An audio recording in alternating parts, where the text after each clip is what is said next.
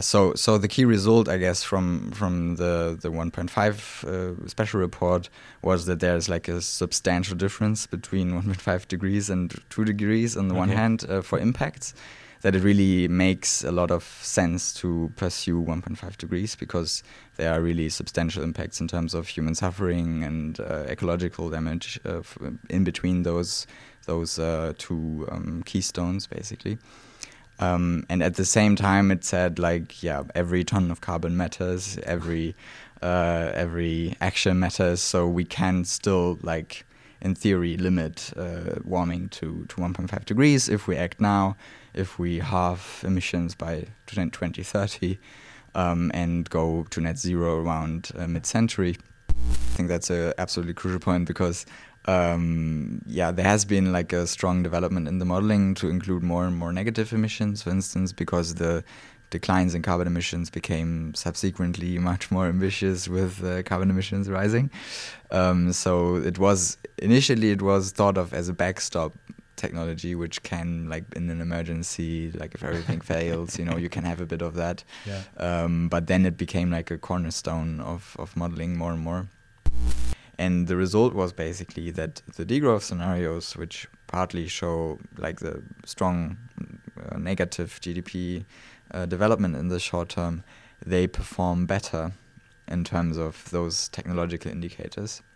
They're closer to the historical development, and hence we argue there's less risk and less uncertainty associated with them. You still need energy efficiency improvements, and you still need renewable energy transition, and you also need some degree of negative emissions, but it's a lot less than in the established scenarios.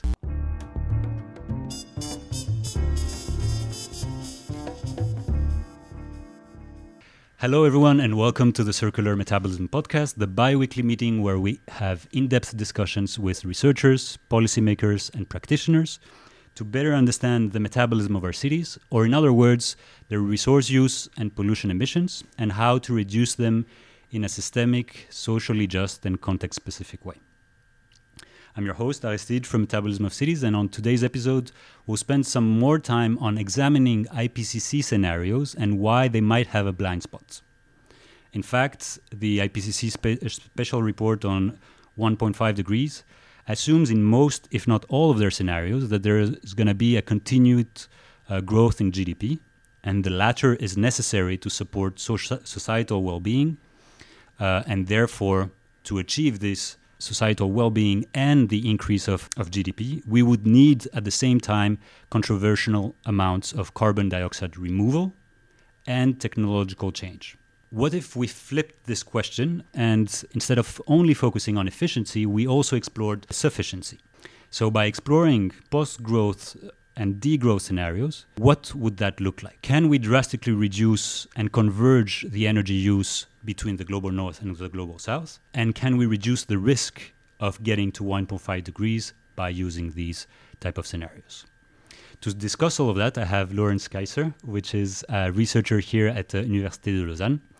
And Lorenz has been exploring post-growth and degrowth policies for mitigating greenhouse gas emissions, which at the moment, as I mentioned, are overlooked. As you will discover, Lorenz walks the talk as well, and he's involved in a number of associations and has a quite unique story to share. I think it will surprise some of you. Just before kicking the episode, I would like to encourage you to continue this discussion by telling what you have learned, what you have also was surprising to you, and also continue the discussion with your colleagues and friends after this episode. With all that being said, Lorenz, welcome to the episode. Welcome to the podcast. Thank you very much, Aristide, for having me. It's a great pleasure to be here. Thanks for the invitation. Yeah, it was, of course, I was very happy to read that you're now based in Lausanne, so it made this very easy. I want to start perhaps with a bit of your backstory, meaning how did you get interested in this post-growth, degrowth, ecological economics? Where do you position yourself, and how did you arrive to this? It all, I guess, started in my youth. When I was around 16 years old, I got very interested in environmental questions via a friend of mine who was vegetarian at the moment, and he provoked me a bit that I was still eating meat, and then I thought about it and thought, okay, he has a point. So I also became vegetarian, and that brought me into like some more activist groups, which are relatively liberal groups like Greenpeace, Youth or something. And then I studied environmental science because of that. During these studies, I got in touch with lots of students, co-students of mine, colleagues, which were interested in a variety of topics. And I think that was sort of the first avenue through my colleagues that I got in touch with growth critical ideas or post-growth ideas. We also had a lecture in our bachelor's, which was about ecological economics and post-growth ideas. Which was where? Sorry? At ETH, from Professor Emmy Seidel, a lecture on this. So this was, I think, the first real contact with post-growth, degrowth ideas. But I would say the coin really dropped when I did an exchange semester in Leeds at the University of Leeds, and visited a lecture of Professor Julia Steinberger and read an actual book on degrowth, the Degrowth: A Vocabulary for a New Era, by De Alisa and et al. So that was really where I thought, okay, that concept really has something to it and has potential and describes something which is missing from mainstream environmental protection debates. So I think that was sort of a key turning point where I really read up on those ideas and got very passionate about them. And I mean, before we focus on some of your findings, I would like to help everyone to get at the same page, at the same level. I said in the introduction that we're going to talk perhaps of IPCC scenarios, the special report, some of the assumptions that they are doing. So perhaps can you provide us with a very brief overview of, what are some of the models used or scenarios built, and how does that work, and what were the results of the special report, perhaps? I think that will help everyone to, before we get into the results and your research, to have a common ground. Yeah, sure. So, the key starting point of much of my work was was actually the IPCC special report on 1.5 degrees. They review the existing literature on a lot of topics for climate mitigation and adaptation and etc. So a key role in these reports are taken up by integrated assessment models, which are very complicated models, which I'm also no real expert of. Like, I've never really worked with one of those complicated IAMs because it takes years to really work yourself into them. But these are models which basically combine many aspects of the human human environment interaction, including like an economy module, an energy module, land use change module, climate module, and how those interact. For instance, the economy module then calculates the prices and GDP resulting from the energy trajectory and these kind of things, feeding back into it again. So these interactions make these models so complicated because there are tons of aspects which need to be considered and taken care of. And these interactions are based on literature and stuff like that, I guess. Yeah, exactly. And estimates for impacts of, for instance, behavioral change on certain levels, which then reduce energy use and then carbon emissions and etc. Feeding back into a climate module, which gives out then numbers on warming, etc. So Yeah, the IPCC reviews these modules, which come from many teams around the world, which have built those models, and there are like a few which are very prominent, I would say. So they were also used to establish a framework to work with those models. These are called the shared socioeconomic pathways, and they basically cast some storylines for the future, which are then translated into the model with numeric assumptions, and basically each of those pathways is then sort of linked to one baseline model.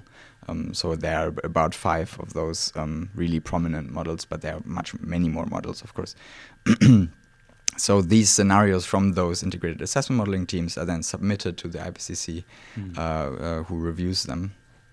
So the key result, I guess, from the 1.5 special report was that there's like a substantial difference between 1.5 degrees and 2 degrees on the one hand for impacts, that it really makes a lot of sense to pursue 1.5 degrees because there are really substantial impacts in terms of human suffering and ecological damage in between those two keystones, basically.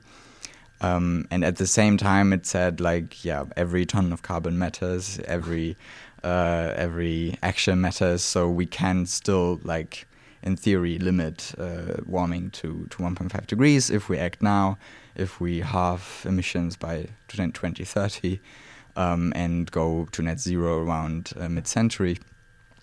So there is possibility to act, and it makes sense to act, and we can act. So these were I think the key results from the report. These models. So these within these models, you had, I guess, numerical values of the temperature, and then also of the components. This is how the economy would look like by the end of the century. This is what the energy would look like, etc., etc. So these shared socioeconomic pathways, they come along with assumptions on how population develops, how GDP develops, also how global coordination, cooperation develops, more optimistic, more pessimistic scenarios, whether there's social conflict and which makes then mitigation harder. So they're oriented around challenges to mitigation and adaptation. So some scenarios pose less challenges, which are the SSP1, for instance, which is more like a green growth storyline, actually, because it combines quite strong economic growth with sustainable transformation, high cooperation, these kind of assumptions. And it's sort of in these scenarios the easiest pathway to 1.5 degrees. It poses the least challenges to mitigation. And exactly. So the models then use those shared socioeconomic pathways to combine them with assumptions on how climate policy develops, and for instance through a carbon price, higher, lower carbon price, and then they arrive at greenhouse gas emission trajectories and carbon concentrations in the atmosphere, and then this leads to the warming. That's sort of to give the integrated assessment modeling community more of a framework, and to make also the comparisons and stuff more easy, and to coordinate these kind of things. And so that gives a vast trumpet of different scenarios, different pathways, with more or less warming. Yeah, exactly. And some of these have been strongly criticized, the SSP5 with a return to coal, which now seems rather unrealistic, maybe. So there are also scenarios which have super high concentrations of carbon emissions, which have been criticized as unrealistic from a purely energy system standpoint. But of course also other kinds of criticism, as the post-growth, degrowth literature would say, that there are all growth scenarios. And the scenarios which have also less growth they're often also accompanied by social conflicts and more challenges to mitigation. So they are not able to meet, for instance, the 1.5 degree target SSP3, which is like the scenario of like a conflictual, unequal development. Yeah. So it was quite interesting indeed, because when I read some of the papers, it mentioned that you and your co-authors mentioned that there might be some fundamental flaws in them because of their risky assumptions, meaning that all of them, of the 222 IPCC scenarios, had growth embedded in them or something like that. Is that the case, or how does that really entangle together? Yeah, so I have to say that in the 1.5 degree special report, they were around 222 scenarios, but now with the AR6, there are many more scenarios. And it's also important to emphasize that the IPCC doesn't create those scenarios. It just reviews the existing literature, and it's more like that the integrated assessment community hasn't explored those post-growth and degrowth pathways. And indeed, like on a global level, they all show growth in until 2100, all the 1.5 degree scenarios. But also in rich countries like the EU or the US, the OECD, they all grow, although they are already quite rich. So that's like also a point we mention, because their growth might not be as necessary as somewhere else.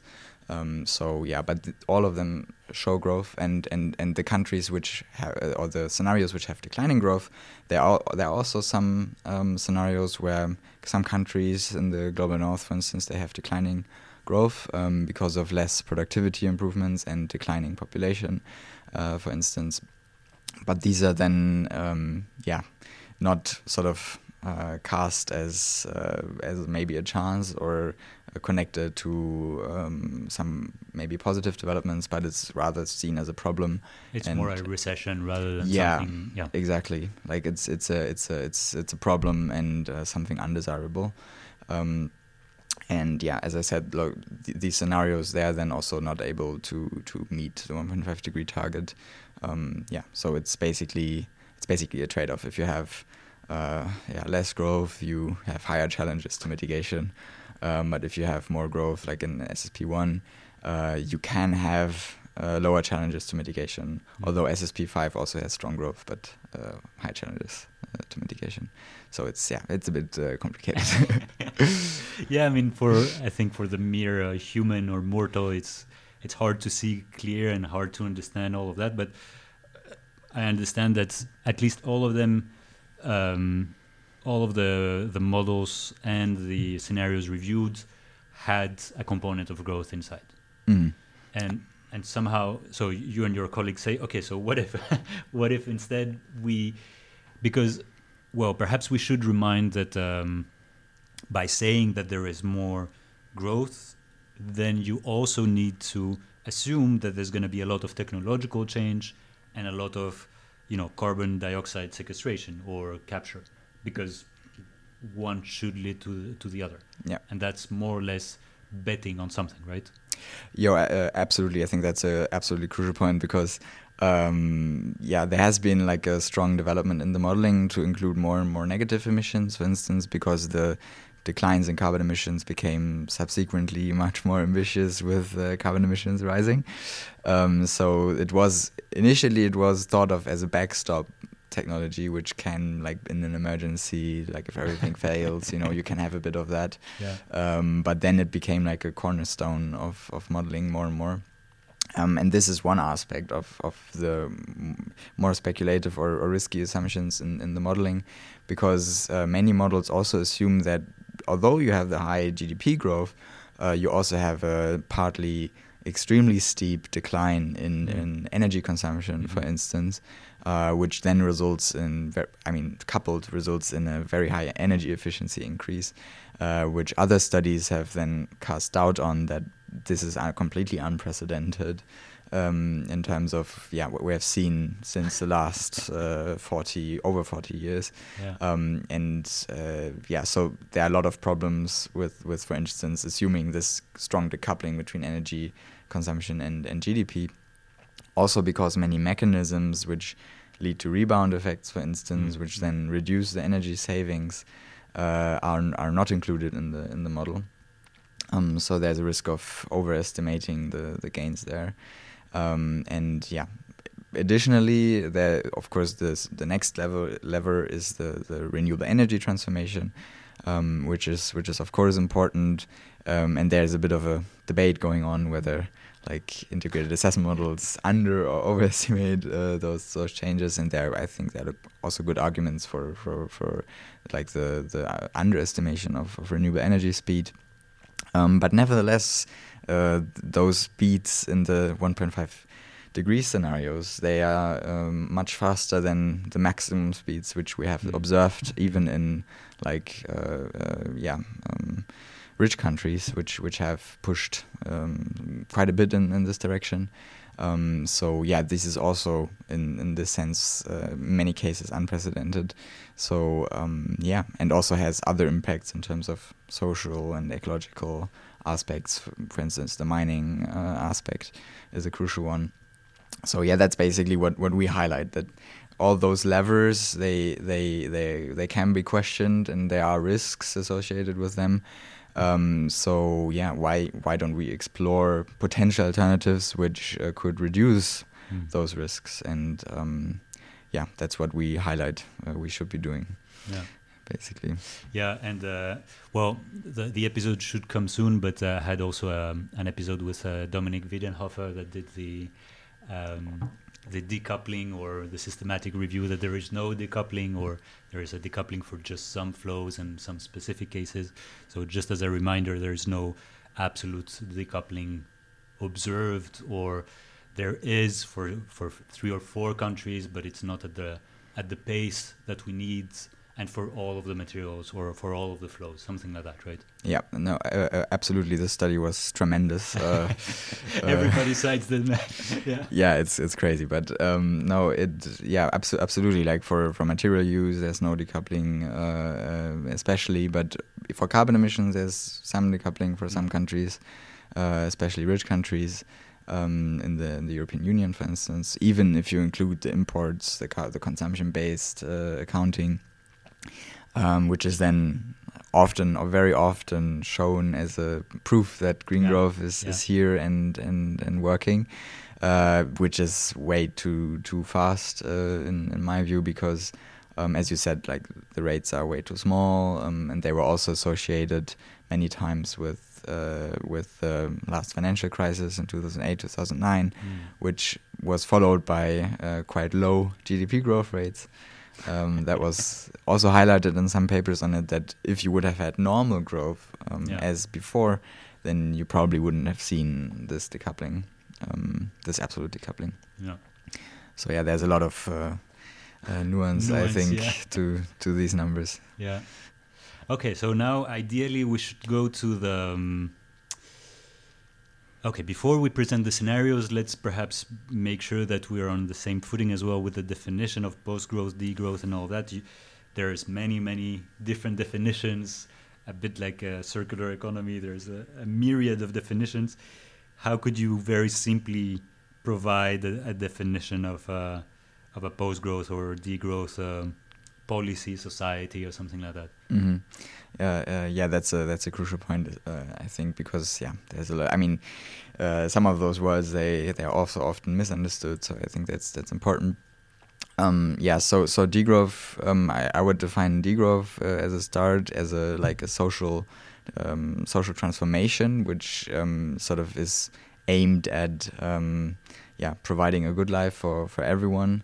Via increased democracy, increased equity, and participation, and this social transformation then results in a decline in carbon emissions, material use, energy use, and in turn also most likely results in a decline in GDP, because many of those measures have this effect on GDP. For instance, working less and these kind of things. So it's these three steps basically, like a social transformation, which then leads to less environmental impact and also likely less GDP growth.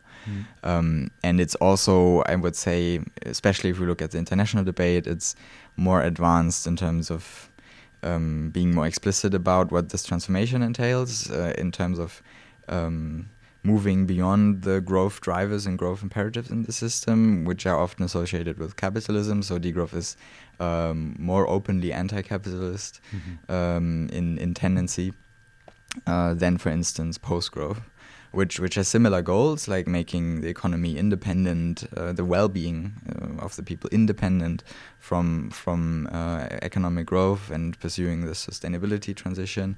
But it includes many more strands, I would say, many more camps, which, for instance, are not so openly anti-capitalist, or which are agnostic about this, So there are a lot of different camps, which are not, in some aspects, not so explicit, or less or more explicit in other aspects. One could describe them as more reformist, for instance, like to pursue more reforms within the system, or cultural changes, with a stronger focus on cultural changes and less on economic structures and these kind of things. So there are a lot of different strands, and it's very heterogeneous internally. So that's an important point to keep in mind. There's not the degrowth storyline or program, let's say. There are overlaps and some important commonalities, but beyond the point it gets also controversial, I would say, like internally. And there you're set to develop your scenarios. I don't know if that coincided with the moment where you did your research day in Australia, but let's make a small interlude. That's where you have your crazy story. So for those who don't know, the University of Sydney has some of the best input-output modelers in the world. Manfred Lenzen, Tommy Widman, and all of this team, which is fantastic. And somehow you wanted to connect with them, and you said, okay, I'm going to go there. But you choose a rather peculiar way to go there, or let's say the more in line with your values way to go there. So can you just share this story?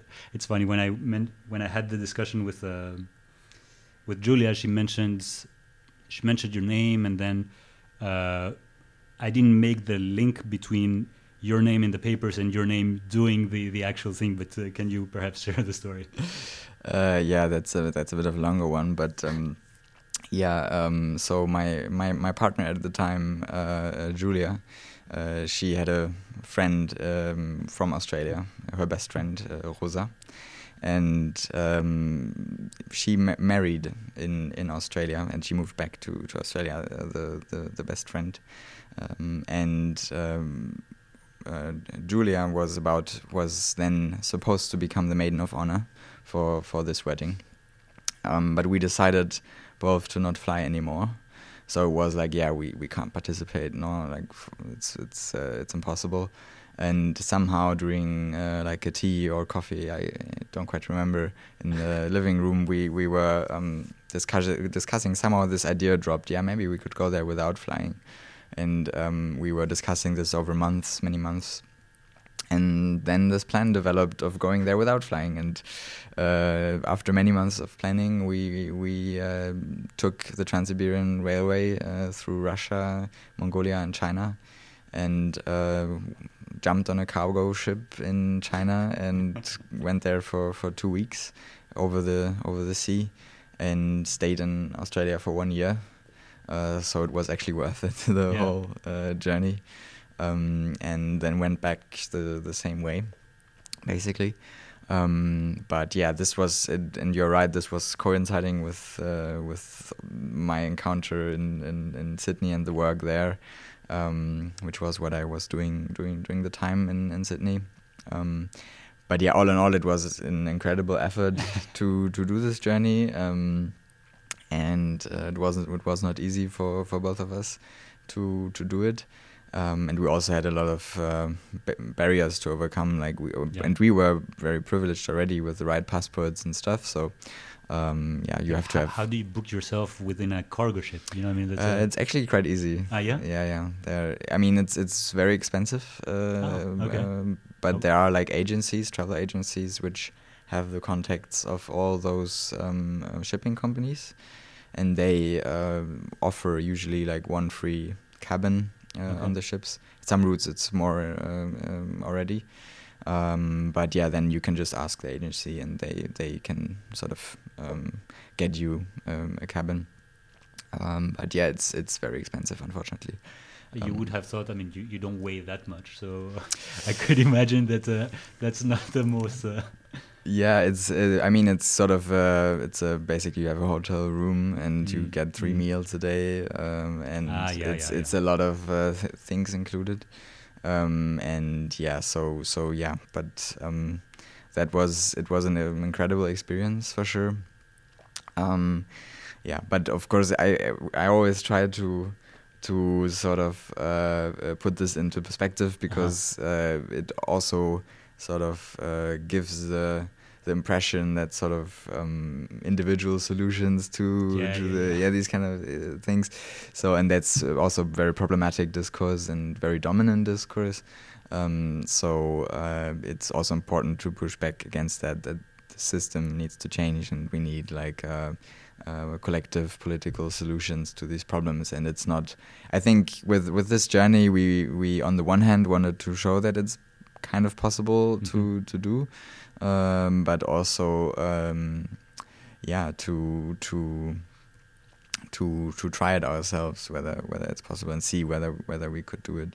And I guess it was also driven by our conscious that we couldn't just go into the plane. But yeah. So how long was it? 1.5 months each way. Each way 1.5 months. 1.5 months. And we were already quite quick, I would say. Like we made some stops in between, of course, but not super long. Like 4 to 5 days, this kind of thing. So yeah. And then like 1 year staying. I'm taking notes. I did back in the day my research day, or half of my PhD in Australia as well, but I wasn't that quick to think about this. So you arrive now in Australia, you're part of the University of Sydney group, and you start saying, okay, let's start doing this new, is it a new model, or is it just the scenarios? How does it work? By proposing these post-growth and degrowth scenario. How did you go about, okay, we have what exists already, the integrated assessment models, and what did you do and what did that give you? Okay, so I have to say I wrote my bachelor thesis in Sydney as well, and there I was looking at integrated assessment data output in terms of land use change, and during this engagement with integrated assessment models, I was reading some critiques of them as well, especially the one from Kai Kuhnhan from Germany, who wrote about that there's like a blind spot in terms of no degrowth, post-growth scenarios being developed. So I actually thought, okay, I write my master thesis about this. And I was writing like a sort of pre-proposal for this at the time. And after my bachelor thesis, I thought, okay, now I have half a year time, and I had the privilege to not having to find a paid job, because my parents still supported me. So I thought, okay, I can do what I like to do. And that was IAM St. Degrowth. And that was IAM St. Degrowth. So I could. I just searched, okay, who are the people in Sydney who have to do with degrowth and these kind of issues, and there I came across among others, Professor Manfred Lenzen and Arunima Malik. And I just wrote them an email. Hey, can I do an internship at your place? And they were very open to this, and we had a chat. I was initially very overwhelmed with all the information and the conversations. They were very in depth, very mathematical. Coming from an input-output analysis view, no surprise. But I was still overwhelmed. And then I basically discussed this pre-proposal with Professor Manfred Lenzen, and he said we had a long back and forth about degrowth by emails, and one day What was his point of view about degrowth? Because I know how he speaks on it a bit like on the side, but was he interested in it, or did he also think it was a blind spot between his research and the rest, or? I think it was primarily he asked a lot of questions about it, and I tried to answer to the best of my ability with trying to point to important literature bits, and I guess there was an interest there to get to know more of it, and in this process of these conversations. I think it. He saw some potential in it, and developed, and as a next step, like a very simple model. That's maybe the next step. A very simple model in Excel of the energy sector, global top-down model of the energy sector. Very easy. I think he did this in 2 days or something, and I was impressed, but and he showed me this model and asked me, can you do something with this? And then I thought about it. I looked at it and played around a bit and said, yes, I think we can do something with this. And this was how the idea of the 1.5 degree degrowth scenario paper was born. So. And then we started to develop this model. Like we noticed, it lacks maybe carbon capture and storage and negative emissions. So we tried to build this in collaboration, and adapted it in terms of. At first, we only had primary energy use, and then we incorporated final energy use as well. Then also GDP, because we haven't had it in the beginning. So we tried to include all those major levels which are in the literature, and which also other papers have said, sort of, if you evaluate the feasibility of scenarios, you can look at those indicators like negative emissions, energy efficiency, renewable energy increase, etc.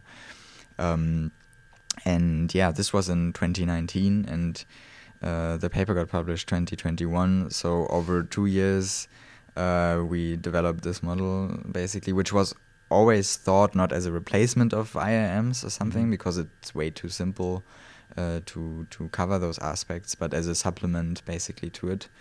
Like an exploratory toy model, something like basically, that. We changed a lot through the time. Then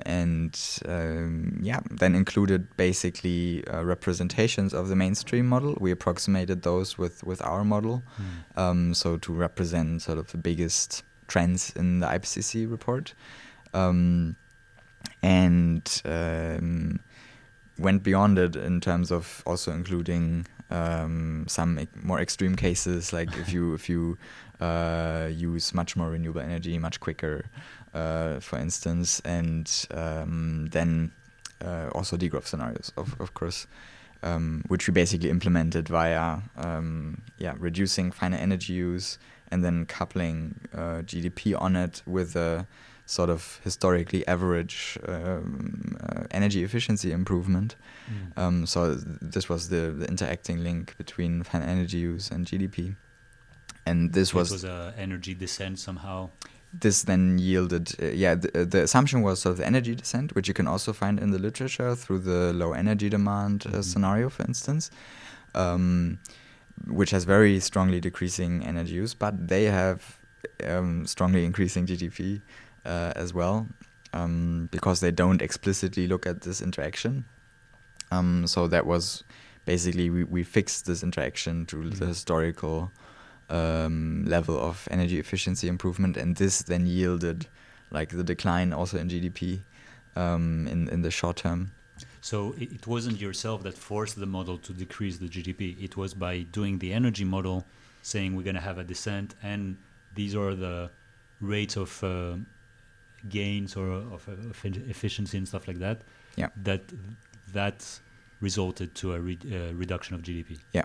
Exactly, and then after I think how was it, after the energy transition is completed, we basically kept energy use constant and also GDP constant. So this was basically the logic behind it, and the goal was really to compare those mainstream scenarios in the IPCC with these degrowth archetypes. So we had different scenarios of degrowth with more or less negative emissions, with higher or lower renewable energy transformation, but also like in, I would say, maybe more extreme case, like the decent living energy scenario from Joel Millward Hopkins et al., which really tries to research what would be needed to have decent living standards at the minimum for 10 billion people in 2050, sort of as the lower bound. So we also included that scenario. And yeah, it was crazy how well this performed. Like you only need very little renewable energy increase with such a very low energy consumption. So yeah, we basically plotted this on a big plot to compare it with historical data on those indicators like energy efficiency, negative emissions, and renewable energy increase.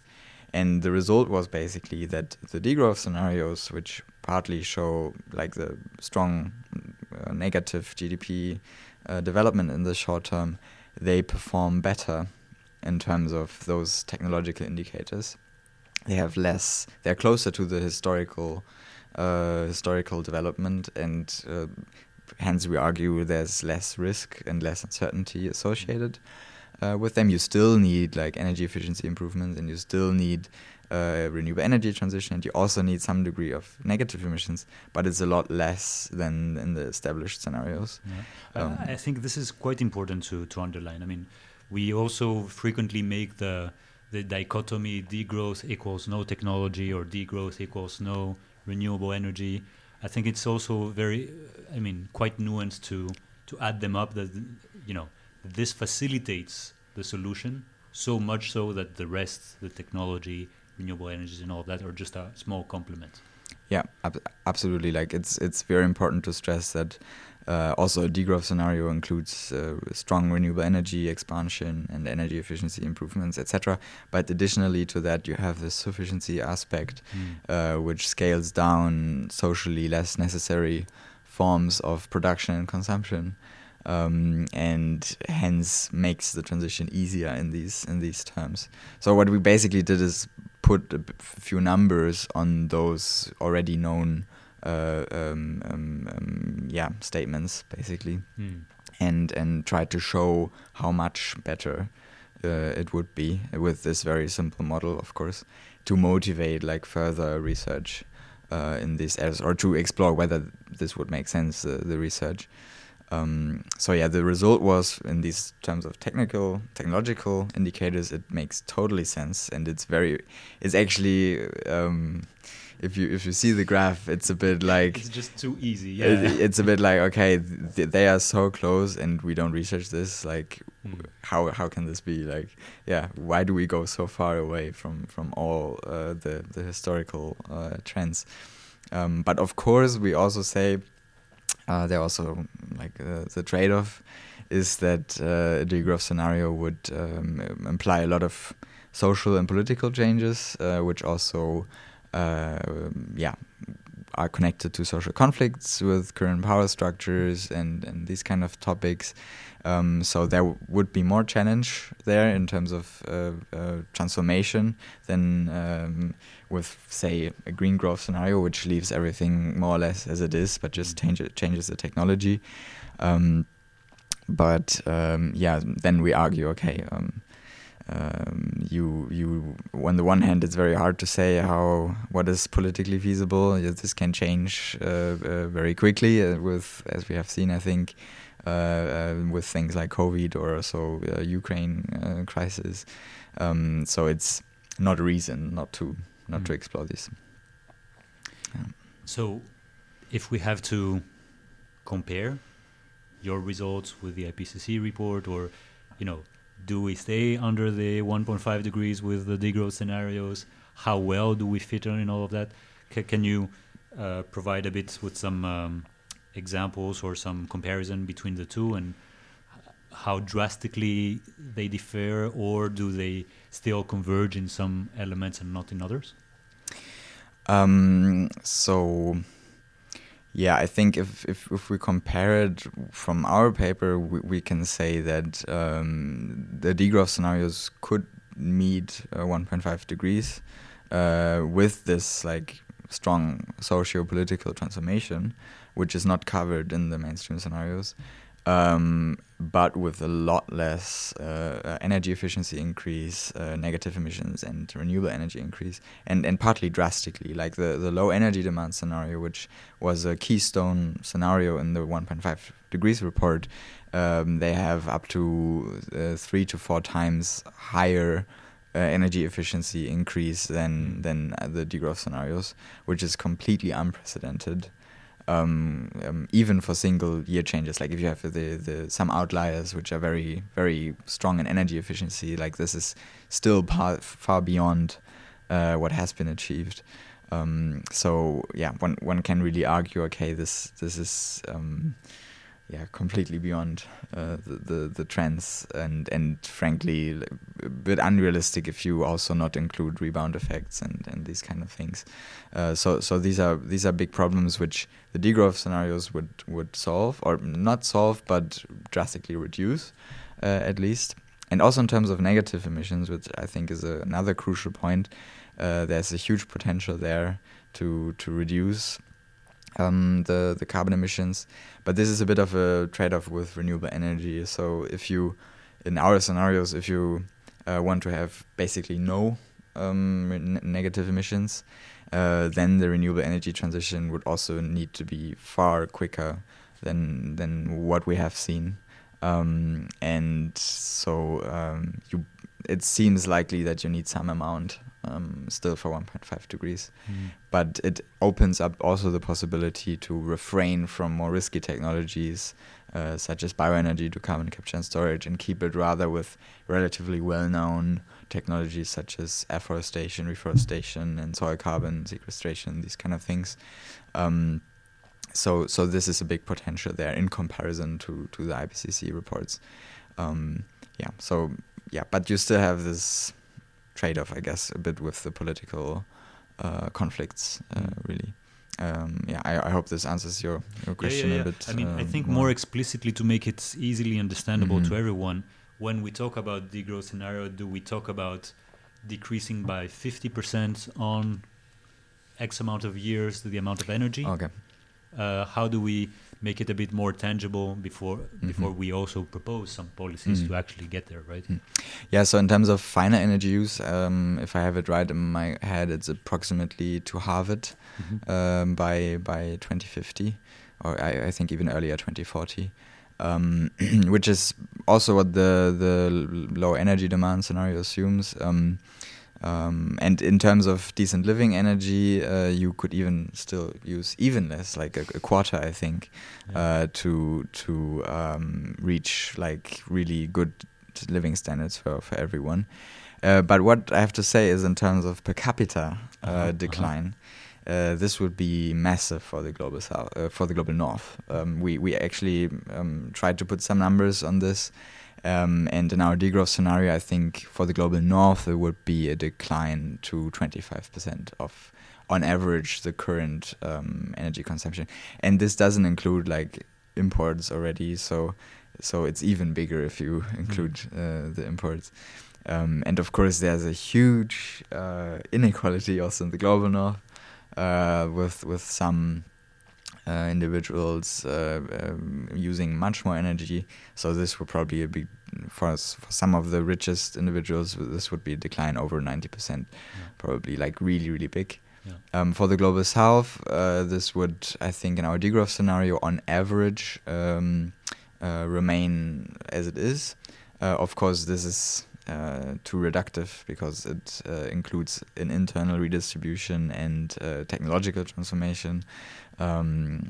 So it would, with the numbers of the decent living energy scenario, it would be possible to eliminate poverty in such a scenario if you only use the energy metrics. But I also have to say that even in an aggregate growth scenario of us, which comes close to the mainstream IPCC scenarios, if you include a convergence of global south and global north, which you mentioned in the beginning, which is an absolutely crucial point, then also the global north would need to halve their energy use under, like, as assuming 10 billion people by 2050. And this points to the fact that mainstream scenarios, they come predominantly from the global north, and they also cement the inequalities in energy use. They project them in the future and don't have this convergence, which is a crucial neglect, I think. And in terms of GDP, which is another important point, maybe the degrowth scenario, on average, I think they have a decline. How much was it? I think from 80, I think in 2020 we had like $84 trillion dollars, and it declines to, I think, 78 or something. By 2050. By 2040.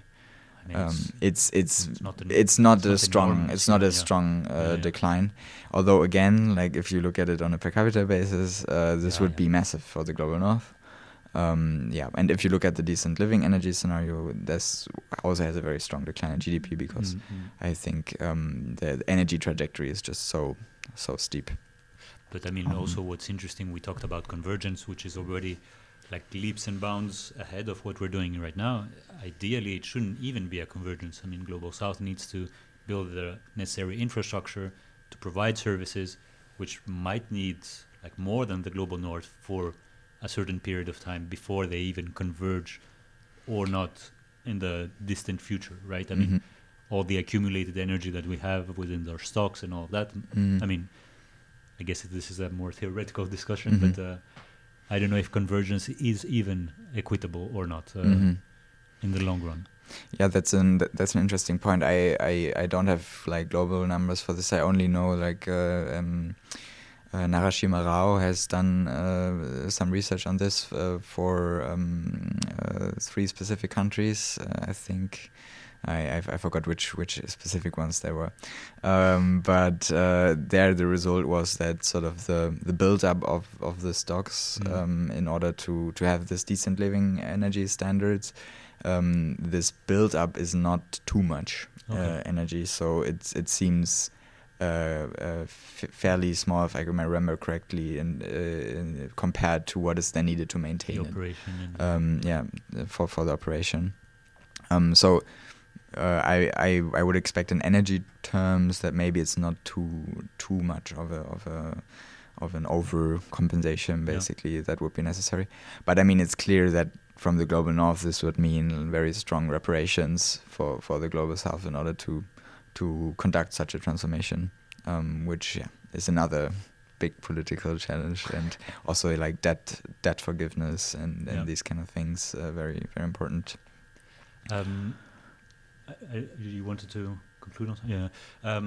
I think perhaps another point which might help us to make it a bit more practical would be, okay, how do we take these big scenarios?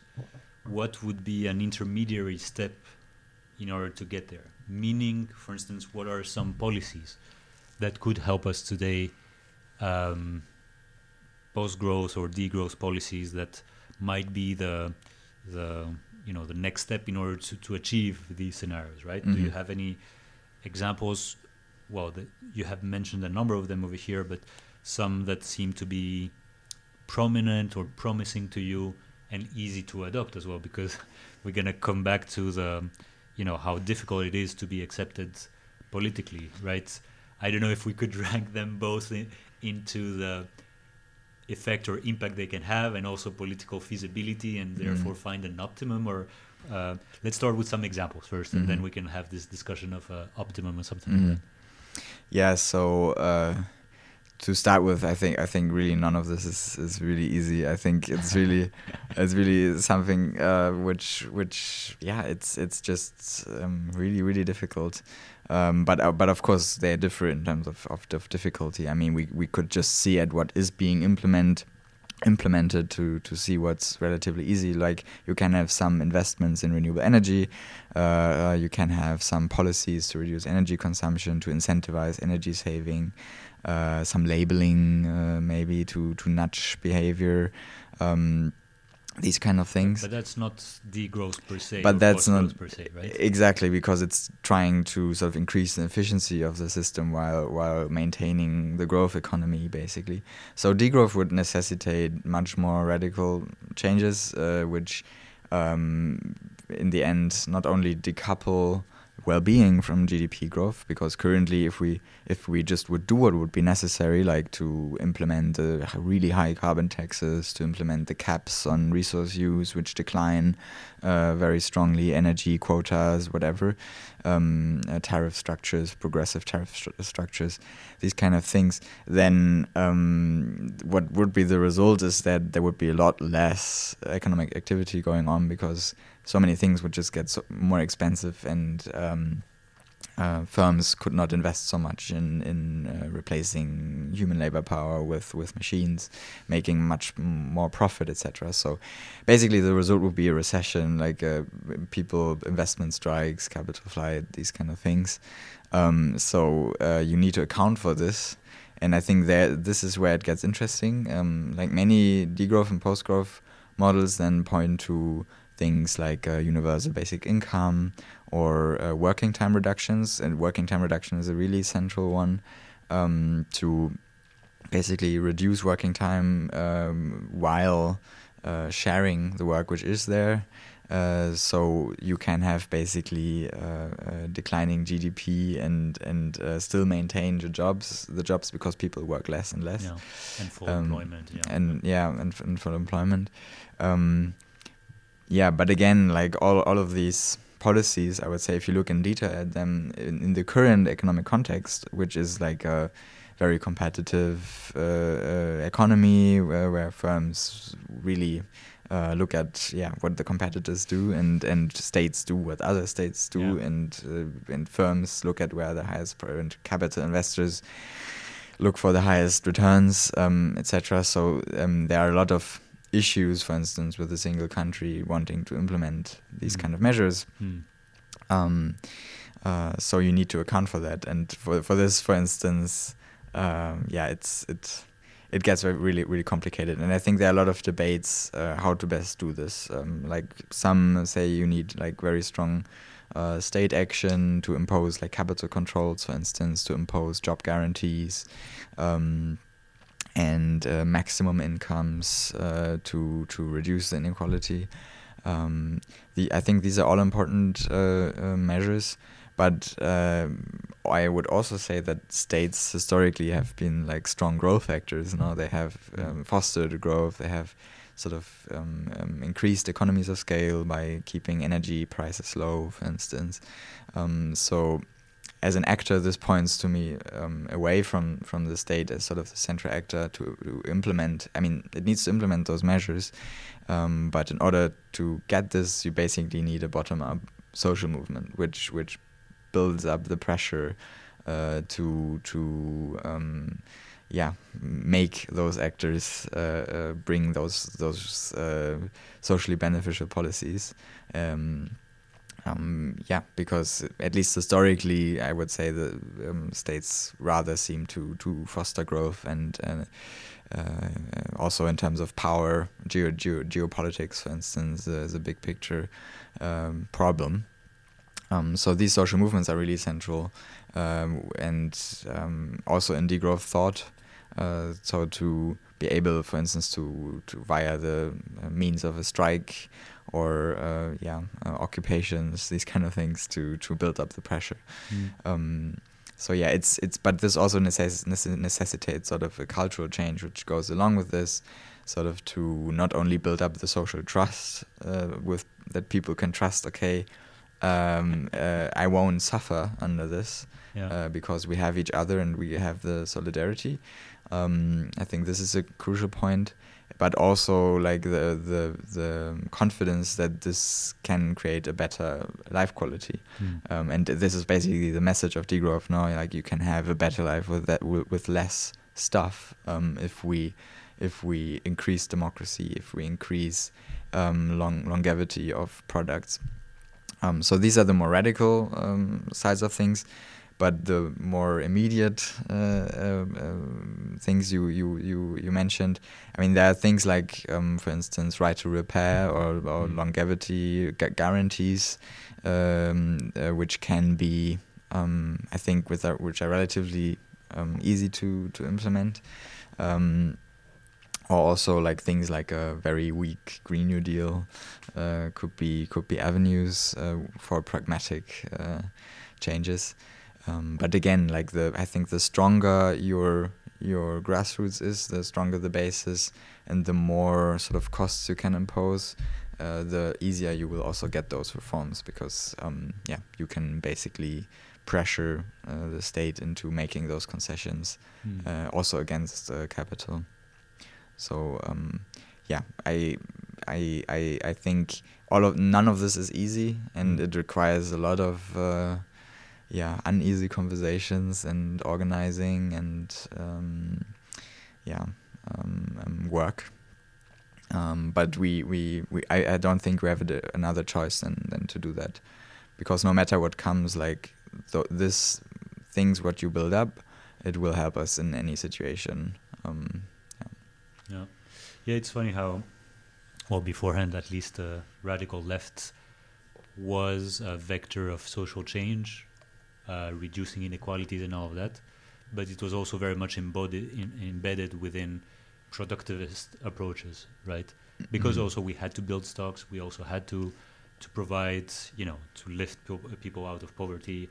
There was a bunch of elements, but it seems that radical left stayed there, and now it's trying to reinvent itself, I think, with... I also heard with, as soon as the Friday for Climate kind of radicalized itself a bit more into, or politicized itself a bit more, we might have a convergence of, let's say, traditional politics and grassroots into one pathway. I don't know, but that is perhaps one pathway that seems a bit promising to see some traditional political parties that get a bit more into out of the productivist, but still maintain this, societal interest and reducing inequalities, and at the same time, like the activists that really care about the environment only, and perhaps get more political, and there might be a convergence. I don't know whether you have any ideas about this, or because you also are you involved with? I think you were involved. Does it still exist, Post-Growth Zurich? So it transformed, actually. No, it evolved. Post-Growth Zurich transformed into Degrowth Switzerland. Okay. That was my question. Like, what were the? Yeah. So why did you choose? Because I found it very poetic as well. There is this question of a post-growth city, which appeals very much to me to figure this out. What was the change about? Why did you choose to change it? That's a good question. I think like just historically it evolved out of a strengthening of degrowth and post-growth thought, also in the Romandie, the Western Switzerland part, among others, also with the arrival of Julia Steinberger in Lausanne. And this was sort of it seemed the logical step to us to combine sort of our strengths and to go national with this organization, and to foster sort of degrowth thought in the whole of Switzerland, to increase our reach there. So that's basically why we changed from Postgrowth Zurich to Degrowth Switzerland, to increase our reach and reunite sort of these both hubs. But yeah, we still have, like, I would say, a bit of a local roots and local focus, both in Zurich and in Lausanne. And it's also like a relatively young organization. So we were founded last year only, and it's an evolving process also to find our strategy, our own strategy, and how we want to approach this. So yeah, that's all in development, I would say. But yeah, so I would say we haven't done a ton of work on like how to create a post-growth city or a degrowth city so much. I would think that maybe people from the transition movement have thought more about this, which are also quite strong in Zurich, for instance. But yeah, so we were also in Romandie as well. There are lots of Réseau Transition Suisse Romande or something like that. Yeah, true. Yeah, totally. But so what we did mostly was a bit of a too strong. Also, we recognized this too strong of an academic focus. We had a lot of reading circles. Also tried to formulate our own understanding of degrowth and postgrowth and how this relates to issues in Switzerland, more specifically. And that's a very time-intensive process as well. So yeah, we are still seeing where we sit in terms of like concrete projects, in terms of grassroots Notopia projects, to have projects in the here and now which embody degrowth ideas, but also like political change in terms of state policies, and also like connection to social movements and such as the climate strike, for instance. So we are all like in between this. So it's an interesting mix.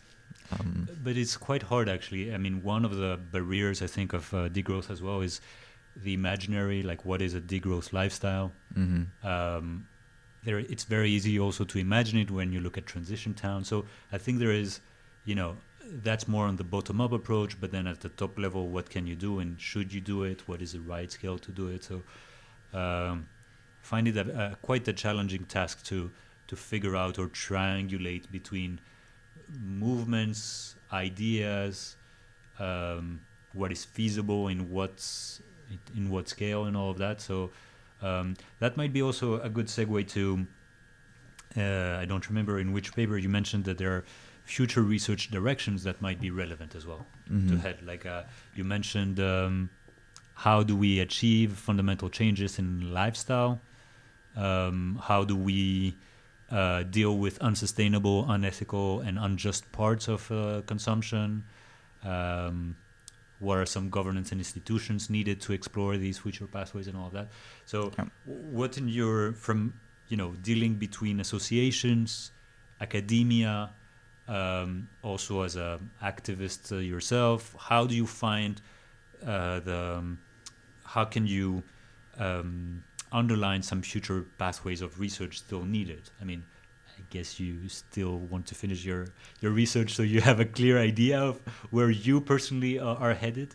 But perhaps it's at a wider community level, where do you think we should head and what is still useful? Given that, we're in an urgent need of action, what is still relevant to be researched? Mm-hmm. Yeah, I mean, there's a ton of things which need to be researched. It's quite a lot. I think like the recent grant, which was won by Giorgio Callis, Jason Hickel, Julia Steinberger, this goes very much in this direction of the open questions still to be tackled.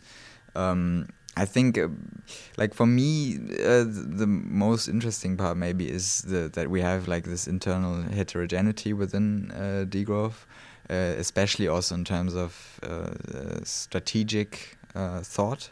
Strategy. I mean, it's a big topic. There was a degrowth conference with the focus on strategy because everyone feels, okay, there's a need to better strategize. And I totally agree with this. So I think that's a huge avenue for more research to also clarify those heterogeneities and where they come from. And yeah, also I think to a degree you have to evaluate which one of those strategies, are they contradictory, which one, if so, which one has more merit, maybe which one has the higher likelihood of being effective. So I think this assessment is really important, and I mean, yeah, I'm trying to contribute to this in my PhD, with a look at sort of growth imperatives again, because it's sort of I think it's a basis for like deciding the strategy, the problem analysis. Okay, where does the problem come from actually? So to reassess the theoretical debates we have there. Yeah, and in terms of concretely where we should go, I think it's super important to look at the connection between degrowth and social movements, specifically working class worker movements, because I think this is this is sort of a precondition for degrowth, that you have this bottom up mobilization of working people who have the trust in each other and the solidarity built up to know that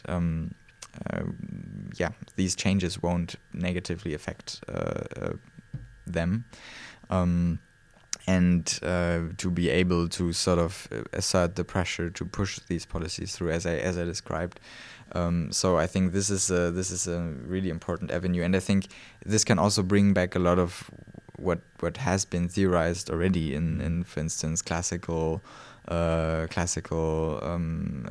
more libertarian socialist traditions, which I think are under included in the research community, which has more of this focus on the nowtopias in the here and now, cooperatives, these kind of things, and then more the state socialist aspect of like public ownership and state-centered transitions, but not really like working class, class struggle,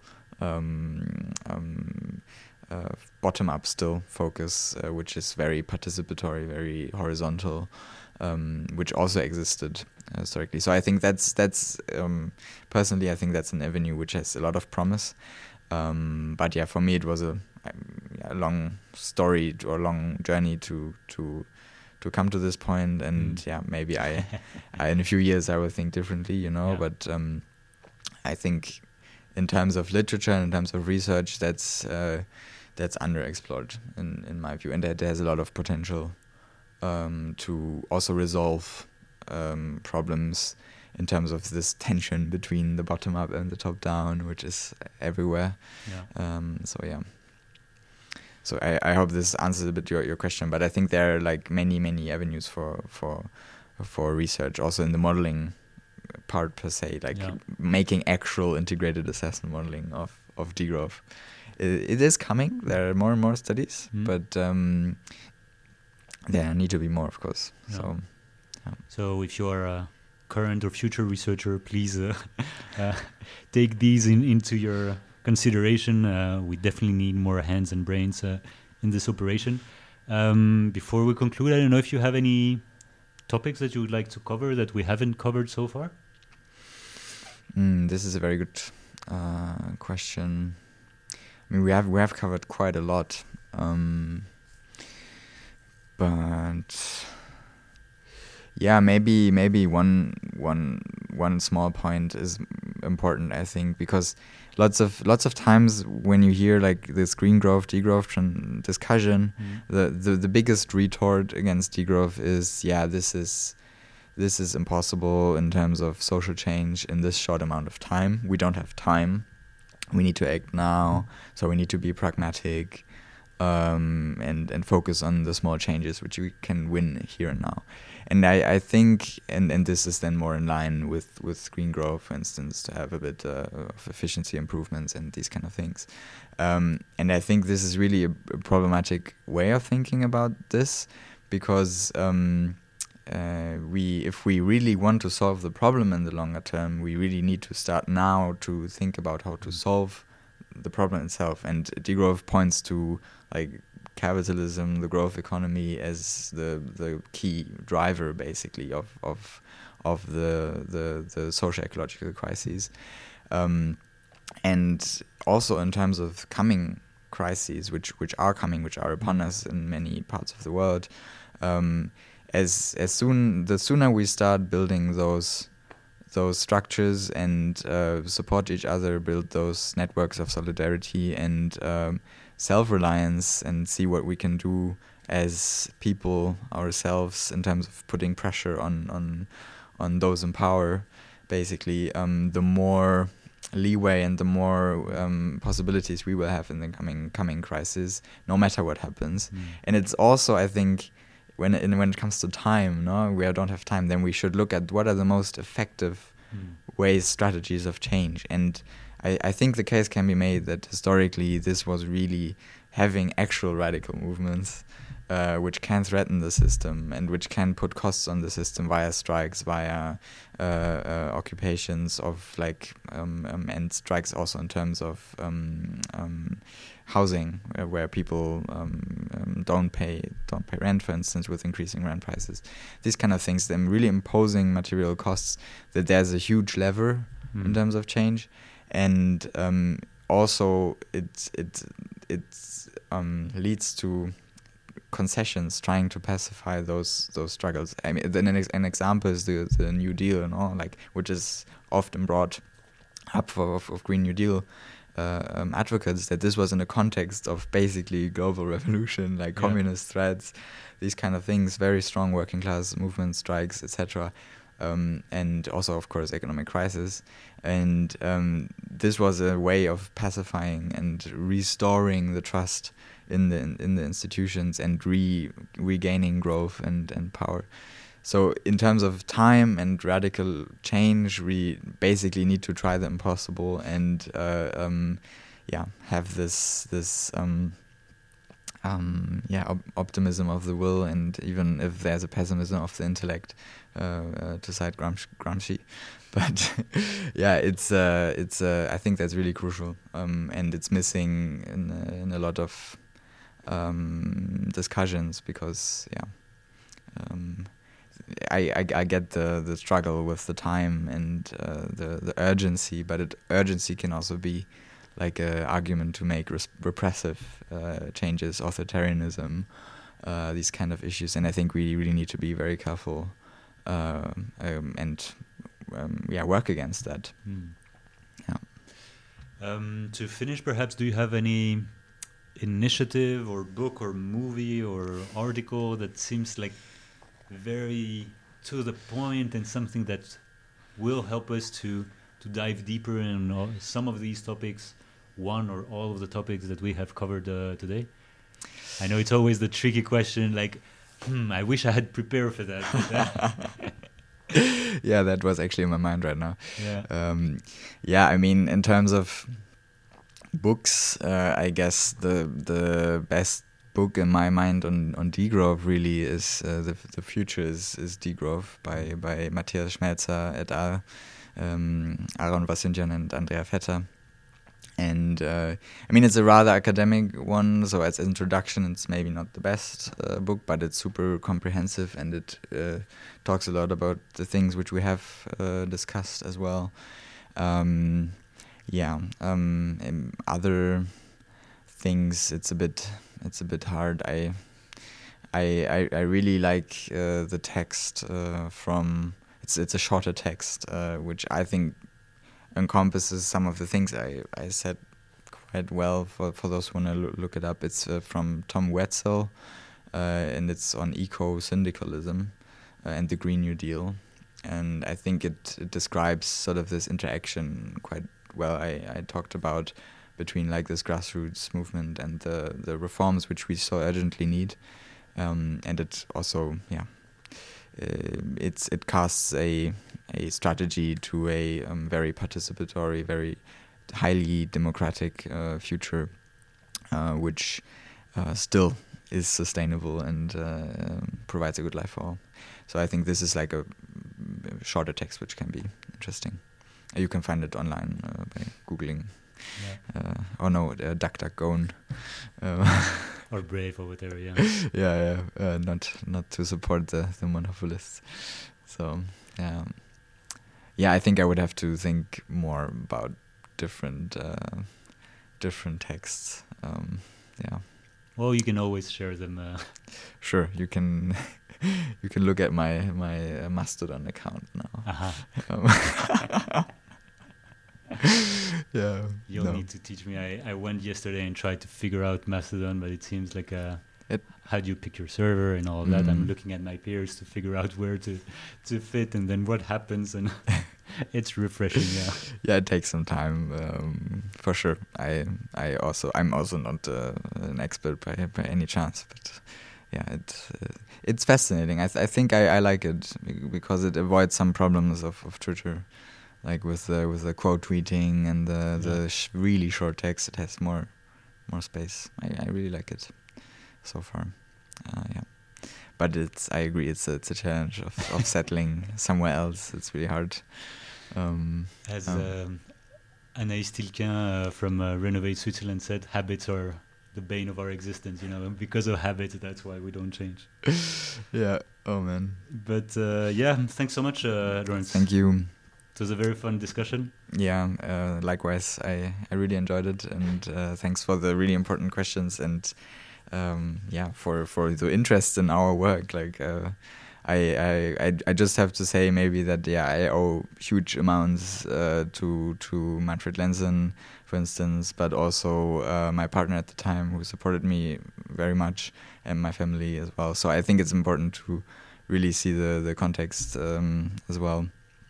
So there's a lot of contributions from all around all corners, sort of the acknowledgements, which are really important to say. It's not like I could only like write those papers because of all this social network and support.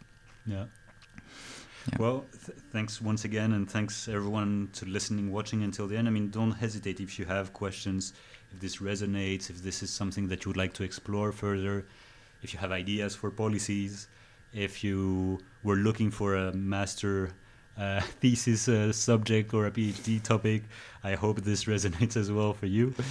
And don't hesitate to share it around with your colleagues, with your friends, to continue stimulating our brains. And I'll see you in 2 weeks for a new episode. And until then, if you like this topic, we recorded other episodes on similar topics with Julia Sternberger, with Tim Jackson, with George Goskalis, Timothée Parikh. So there is a number of colleagues that might give a slightly nuanced or different view on what we have just said today. Thanks again. Thank you again. And see you all in 2 weeks.